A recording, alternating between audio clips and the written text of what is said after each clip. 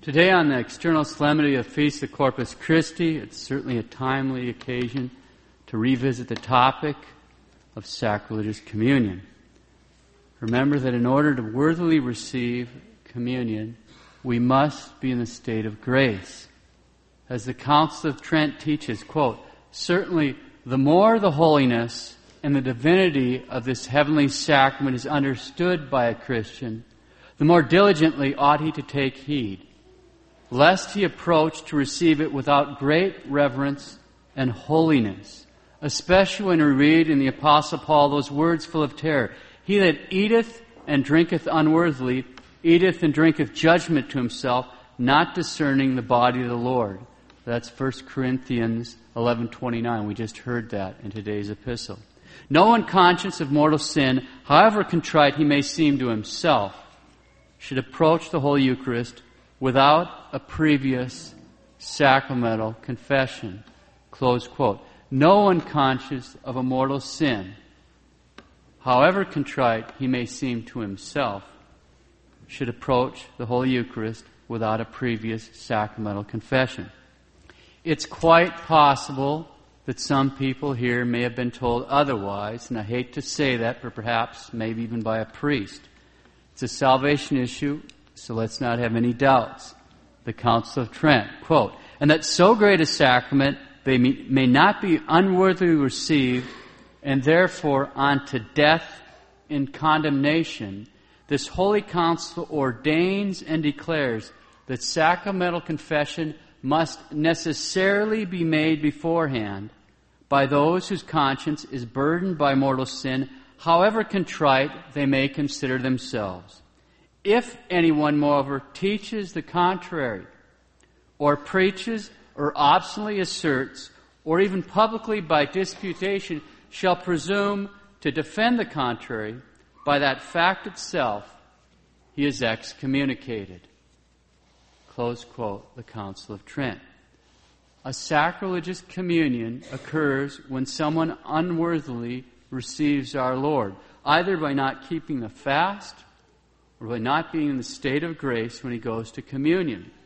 The Catechism of the Council of Trent warns, quote, "As of all the sacred mysteries, there is none comparable to the most holy sacrament of the Eucharist. So likewise, for no crime is there a heavier punishment to be feared from God than for the unholy or irreligious use by the faithful of that which contains the very author and source of holiness." Close quote. Our Lord told St. Bridget that there does not exist on earth a penalty great enough to punish this sin sufficiently. The teaching of that great bishop and doctor of the church, St. Cyril of Alexandria, sums it up, quote, "They who make a sacrilegious communion receive Satan and Jesus Christ into their hearts. Satan, that they may let him rule, and Jesus Christ, they may offer him in sacrifice as a victim to Satan." They who make a sacrilegious communion receive Satan and Jesus Christ into their hearts. Satan, that they may let him rule, and Jesus Christ, they may offer him as a sacrifice, as a victim to Satan. That's the reality of a sacrilegious communion. Before we set this topic aside, there's something else we ought to consider, and that's the sin of scandal. Of course, everyone here knows what our Lord said about scandal. "He that shall scandalize one of these little ones that believe in me, it were better for him that a millstone were hung around his neck, that he be drowned in the depths of the sea. Woe to the world because of scandals. For it must needs be that scandals come, but nevertheless, woe to that man by whom the scandal cometh." Close quote, God the Son. So what is scandal? St. Thomas defines it, quote, "Scandal is something less rightly said or done, which gives occasion to the spiritual ruin of one's neighbor." Close quote. St. Alphonsus explains this, quote, "Scandal then is a word or an act by which you are to your neighbor the cause or the occasion of losing his soul.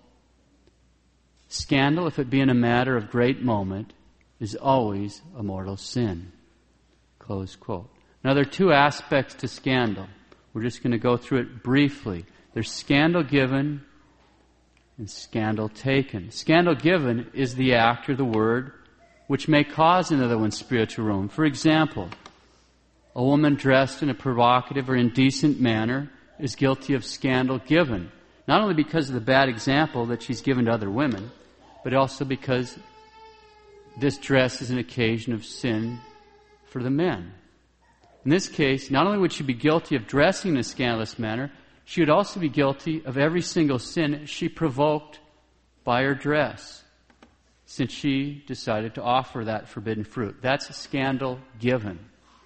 Scandal taken is the sin of the person which was caused by the scandal given. It's the sin of the person who was scandalized. To take the same example, a man who sees this woman certainly does not have to gaze upon that forbidden fruit, but every one of the men who do lust after her is certainly guilty in his own right, and that's scandal taken.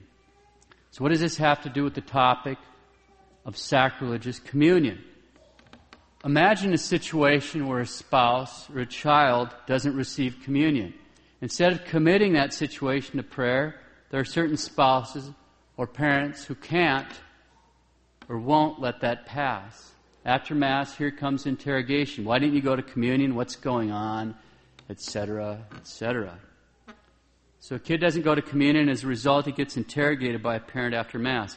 If he then starts making sacrilegious communions as a result of fear or pressure he feels from that parent, from that interrogation, that parent is guilty of scandalizing the child. The same would be true of a spouse that put that kind of moral pressure on the partner. Scandal, again, is a word or an act by which you are to your neighbor the cause or the occasion of his losing his soul. The bottom line here is don't be asking people why they didn't go to communion. It's none of our business. Remember that he who makes a sacrilegious communion receives Satan and Jesus Christ into his heart. Satan that he may rule, and Jesus Christ that he may offer him as a sacrifice to Satan. And remember that if you provoked that sacrilegious communion by pressure and interrogation, it's also your sin.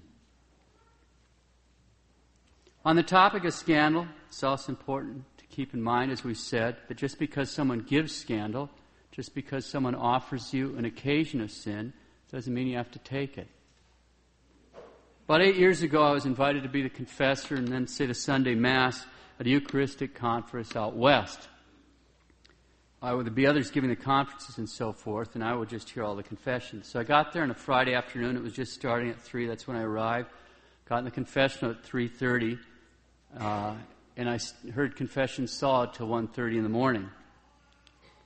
I got up early, did my holy hour, said my Mass, and got to confessional at 7:30 the next morning. Except for 2 or 3 10-minute breaks during that day, I heard confessions solid from 7:30 in the morning till 1:20 that night. It's wiped out. The whole experience was unbelievable. I hear a lot of confessions. It was unbelievable. There was real grace working there. I didn't meet the priest who was doing most of the preaching. I sure don't know what he said. I was busy doing other things. But I do know that whatever he said, there's real grace working there. Over the years, I've had an opportunity to hear 3 or 4 of his conferences. There's probably a lot of you that have heard more because that priest was Father Karapi. Many of you probably know that last Sunday, he resigned from public ministry. When a priest, any priest, especially a famous straight-talking Orthodox priest, which is an unfortunately rare commodity these days, when any priest makes an announcement like that, it's going to cause scandal. There's no way around that. And judging from the crazy responses all over the place, there are a lot of people that have been scandalized, a lot of people that have taken scandal. Some of the responses, I have to say, are downright vicious. What sort of response should we have to something like this? First off, no matter how it strikes us, we should not allow it to cause us to sin. I don't understand it. I don't approve of it. But then again, I don't have all the gory details. At this point in the history of the church, everyone here should be pretty battle-hardened when it comes to priest behavior, and that's certainly not excusing it in any way. When it comes to clerics in the church over the past few decades, there's been a lot of scandal given, not just from priests, but from bishops and even from Rome. You don't need me to go down the list. So what sort of response should we have? First off, don't be scandalized. Second off, we should pray. Pray for Father Carapi. Isn't that what each one of us will want to have happen were we in his position? It'd be good to take the message of Our Lady of Akita to heart. The local bishop, after traveling to Rome to consult with Cardinal Ratzinger, proved the events and message of Akita as reliable and worthy of belief. In her third message, on October 13th, 1973, Our Lady said, in part, quote, each day recite the prayers of the Rosary. With the Rosary, pray for the Pope, the bishops, and the priests. The work of the devil will infiltrate even into the church in such a way that one will see cardinals opposing cardinals and bishops against other bishops. The priests who venerate me will be scorned and opposed by their confreres. The churches and altars will be vandalized. The church will be full of those who accept compromises, and the demon will press many priests and consecrated souls to leave the service of the Lord. The demon will rage especially against souls consecrated to God. The thought of the loss of so many souls is the cause of my sadness. Close quote, Our Lady of Akita. Each day, recite the prayers of the Rosary. With the Rosary, pray for the Pope, the bishops, and the priests. Okay. One more scandalous incident. This one took place in 1955 in Indonesia, on Borneo Island, an island which is just off the northeast coast of Borneo. It involves a Muslim named Salah who hated Christianity from his childhood. The story was recorded less than 10 years ago by a missionary priest of the Sacred Heart, Father Pius Retrobe, MSc, who heard it directly from Salah himself. For the sake of time, we'll rely on his report, but as usual, there'll be cutting, pasting, and editing to some degree. Salah hated Christianity, so he'd regularly throw rocks at the nearby Catholic church while the congregation was inside praying. Then he saw a Catholic girl passing by his house on her way to Mass, and he decided to greet and hopefully befriend her. One day, as this beautiful girl was returning from the church and passing by his house, Salah greeted her kindly. She stopped and looked at him, so he approached and introduced himself. She told him, "My name is Martha Suntrish from Doplang, Cepu, Central Java. I am an orphan, and I work as a maid." Then Salah asked Martha where she was going and why she always passed in front of his house. Martha replied, "I have come from the church, and I am going home. I always attend the religious service at the church, and I pass this way." Salah asked her about her religion. Martha answered, "I'm a Catholic." Then Martha said goodbye and continued on her way. Salah's interest in Martha grew. Every day he greeted Martha as she passed in front of his house. After several meetings and becoming more acquainted, he opened his heart to her about his desire to make her his wife. She asked for several days to think about her answer. Each day, Salah pressed Martha to give confirmation as soon as possible. After several days, Martha accepted Salah's proposal. During their courtship, they discussed religion. Salah pressured Martha to follow him and become a Muslim. On the other side, Martha said she would only marry Salah if he became a Catholic. Neither one was willing to give up. Meanwhile, Salah accompanied Martha everywhere, including to bring her to church to attend Holy Mass. After several visits, Salah asked her about something that was white and looked like paper, which was received and eaten by Martha in the church. Martha answered, "That is the body of my Lord. That is called the Holy Host, something that is most holy and revered by Catholics." Salah was surprised to hear that answer, and sought ways to acquire the Holy Host. On Sunday, October 23rd, 1955, Martha attended Mass, accompanied by Sala. After arriving at the church, Sala waited, watching from outside. Before Martha went to church, Sala had asked Martha to bring a Holy Host home and then give it to him. If Martha did not fulfill this request, then their relationship would be ended. Parenthetical remark: in regards to stealing a host, there is an automatic excommunication for the deliberate desecration of the Blessed Sacrament, throwing away the host or precious blood, or the stealing of the Blessed Sacrament to be used in a sacrilegious manner.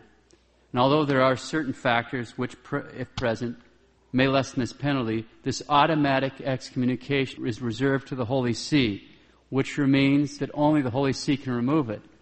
So you come to confession to us, we can't do anything. You go to confession to the bishop. He can't remove it. It's the Holy See that removes it. I'm not going to go through the details of how that goes, but this is not something, obviously, that someone wants to have anything to do with. Okay. Not just because of excommunication. I mean, you're talking about our Lord. Back to the story. Martha went to the church and attended Mass as usual. During communion, she went forward with the other faithful people to receive, but when she received the Holy Host from the priest, she did not immediately swallow it. Walking back to her pew, she took the Holy Host out of her mouth, and then she wrapped the host and brought it home. Upon arriving home, Martha handed the host to Sala. Sala put the host in his pocket, and they went to a party celebrating the wedding anniversary of a friend. There were some people cooking in the kitchen. Others were playing cards, and so on. And Sala thought that this was the right moment to show everybody that what Martha believed was a lie. Sala asked for a knife from Martha, and he cut the Holy Host in front of everyone, especially his friends who were playing cards. But the moment he cut the host, a great amount of blood spurted out on everyone present. Many people's clothing, including Sala's, was stained by the blood. Sala was bewildered and afraid. He was paralyzed with fear and did not move from his seat. The same thing happened with his friends and all those present. The news spread. Many people gathered around. Some people who hadn't seen what Sala had done presumed that a murder had been committed and that the killer was Sala, so they reported this to authorities. 4 policemen soon arrived, a Catholic, a Protestant, and 2 Muslims. They were astounded and in awe to see so much blood. Without questioning and finding out what had happened, the policemen put Sala's hands in shackles. Sala was confused and afraid. Meanwhile, blood still poured out from the Holy Host. The policemen were also afraid and were confused about it. The Protestant policeman had the initiative to call the local priest.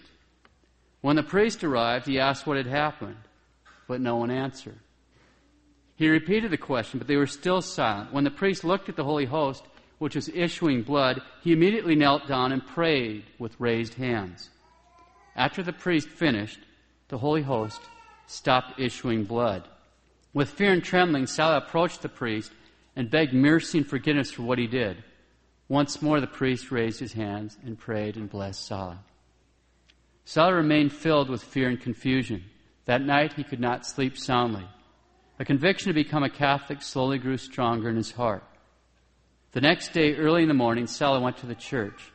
His intention was to meet with the priest and declare his heart's desire to become a Catholic and become catechized. When he arrived at the church, nobody except the priest was present. Sala expressed his heart's desire to the priest. The priest listened kindly and suggested that Sala should return to his home to meditate about the bleeding host. And in the meantime, the priest would find a catechist to teach Sala. Sala then went to find Martha and told her of her desire to become a Catholic and to study the faith. A few days later, they were married in a civil ceremony at Banyu Island. Now, as we know, that's not a marriage, as if Martha were not in enough trouble for stealing the host. Because of the incident of the desecration of the host, many people from other religions, especially from Islam, declared their desire to become Catholics, which provoked many parties to threaten to kill Sala. It is the religion of peace, after all. A few days later, the local authorities, who were Muslims, heard the news about the bleeding host. They summoned Saul and others who were present during the event and forbade them, under the pain of death, to speak about the incident to anyone, especially to Muslims. Saul was not at peace and was insecure in living in Banya because of the persecution from the local authorities and the community were mostly Muslims. Saul and Martha decided to move to Tarakan, a town on a nearby island. Saul was determined to learn Catholicism and be baptized as soon as possible, so he began studying the Catholic faith with a priest from the Netherlands who belonged to the missionaries of the Holy Family. But the people from Banya followed Saul. His life was once again threatened.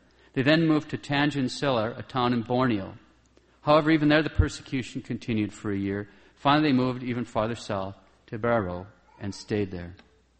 On the 26th of October 1966, Saul was baptized with the name Antonius Ioannis Sella, and on the same day received the sacrament of marriage with Martha. Anton Sella, his new nickname, strove to become a good Catholic by assiduous prayer and liturgical worship, was helpful towards others who also sought to become Catholics, and generously helped needy and poor people. Although the couple were childless, their lives were good examples for other people, and as a result, many were attracted to the Catholic faith. They kept the bleeding host event secret for years until the 1970s and 80s, when people in several places started talking about this amazing incident until the story had spread throughout the area. On this Corpus Christi, it's good to remind ourselves that our Lord is really there. He's really there. Body, blood, soul, and divinity in the most blessed sacrament of the altar. Our Lord is there. He's really there.